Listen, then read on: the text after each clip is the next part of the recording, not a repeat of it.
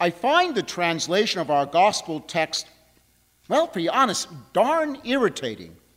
Our translation reads that a servant owed his master a huge amount. That is not what the text says. The text actually says something quite different, significantly changing how we hear Jesus' teaching on the need to forgive one another. The Greek reads as, when he began the reckoning, one was brought to him who owed him myrion talenton, 10,000 talents. Now let's put that in context. In that period, 1 talent was the equivalent of an average daily laborer's wages for a lifetime.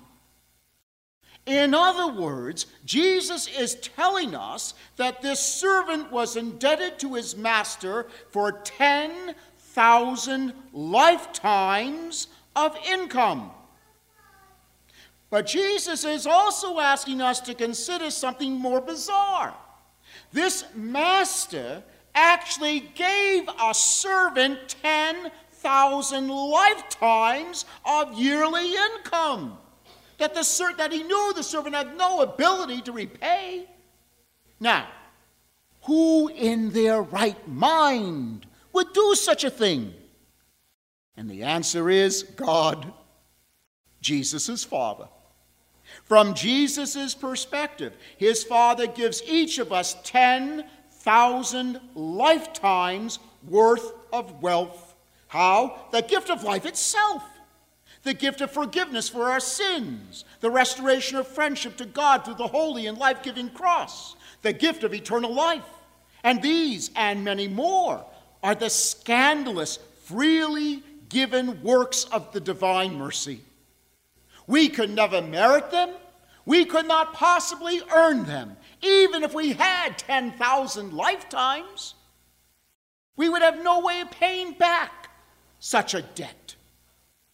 It would be a little bit like my going to First Interstate Bank, and I go to Lynn Michelin, and I say, hey, Lynn, I'd like the bank to give me a loan. Oh, well, okay, Father, how much do you need? I need my yearly salary multiplied by 10,000 years. Now, of course, on my salary, maybe that's possible after all. I don't know, but I can't possibly pay it back. So what do you say, Lynn? Do we have a deal? That's absurd, isn't it? And yet that's exactly what our Father has given to each and every one of us, knowing full well we could never pay back such a debt. Even more bizarre, the servant that owed 10,000 lifetimes of debt to his master was absolved of his debt. Could you imagine what it would be like to have such a debt wiped out? You would think it would generate a spirit of gratitude. This servant, says Jesus, was owed a mere fraction of that debt by a fellow servant. And showing absolutely no mercy, clearly forgetting the debt that he was absolved of, he threw his fellow servant into prison until the debt was paid. The incident, says Jesus, was seen by other servants who reported it to their master, who in turn handed the ungrateful servant to the torturers until he should pay back the whole debt. Meaning, he endured 10,000 years of torture. Jesus is telling us there is nothing we do, nothing we say that goes unnoticed. But why did this master commit the servant to the torturers? The servant did not allow the gifts of compassion and forgiveness to instill gratitude, which should have given birth to compassion and forgiveness for a fellow servant. So Jesus concludes, so will my heavenly Father do to you, unless each of you forgives your brother from your heart. This is not hyperbole. This is not literary exaggeration. This is a warning that we should take seriously. And it is decidedly from a Jewish perspective, as we heard in our first reading from the book of Sirach. Forgive your neighbor's injustice. Then when you pray, your own sins will be forgiven. Could anyone nourish anger against another and expect healing from the Lord? Could anyone refuse mercy to another like himself?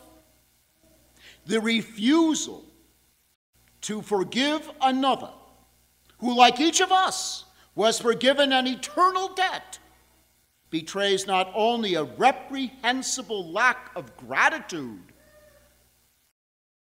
but will surely condemn us. Now, I confess I have always found this to be one of the most difficult teachings of Christianity to accept, even as I was bouncing around churches before I finally became a Catholic. And there are times I really struggle with this teaching.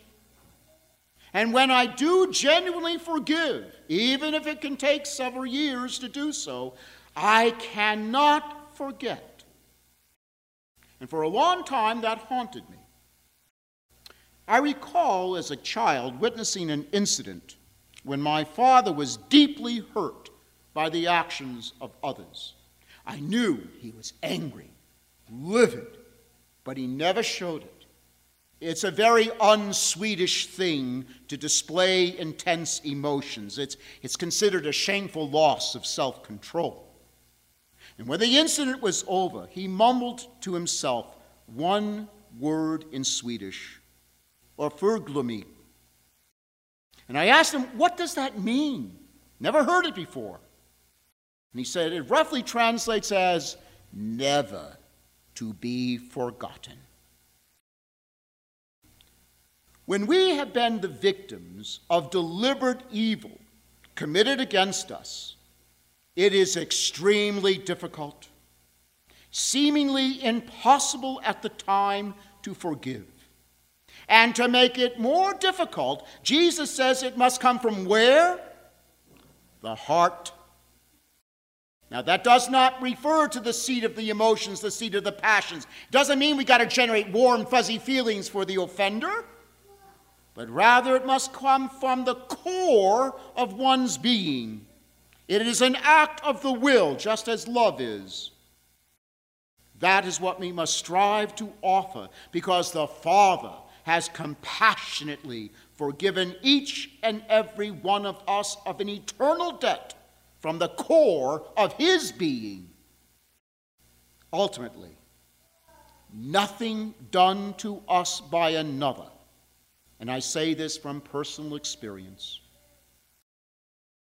is as important as as powerful as the divine mercy we have each been shown and the gratitude that should generate within us. Forgiveness, therefore, must be granted from the heart, no matter how long it may take. It is not an option. We have in English an expression, forgive and we must forgive. But does that mean we should forget? No. Not even God forgets. Rather, he simply allows his mercy and love to triumph. Have you ever met someone who's addicted to gossip, who simply cannot stop himself or herself, regardless of the consequences the victim of the gossip will have to pay? Not infrequently, it's really a manifestation of a mental illness in which the person distorts the information he or she receives to serve some irrational need to be the center of attention. And what happens when you become the victim? It's hard to forgive, isn't it? But the gospel is clear. It is an act of charity that must be worked at, because in the end, that person will be standing right next to us on the day of judgment. One sinner among all sinners, and each and every one of us in need of the divine mercy. But should one forget? No. Clearly that person has a serious character flaw or perhaps an emotional disturbance, and for his or her sake should never be trusted with serious information. In fact, you could argue that might put that person into an occasion of sin. If someone embezzles money from a business and is caught, should that person be forgiven by the entity that hired him or her? What do you think? Yes. Now, it ain't rocket science. Should that person be placed in a position of trust again? No. It might actually put that person in danger.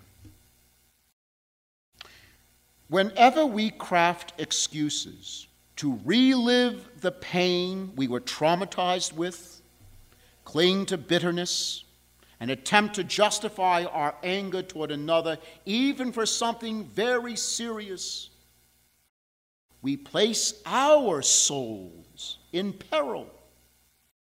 Jesus' insistence on forgiving the other from the heart is not then just for that person's sake. It's for our own salvation.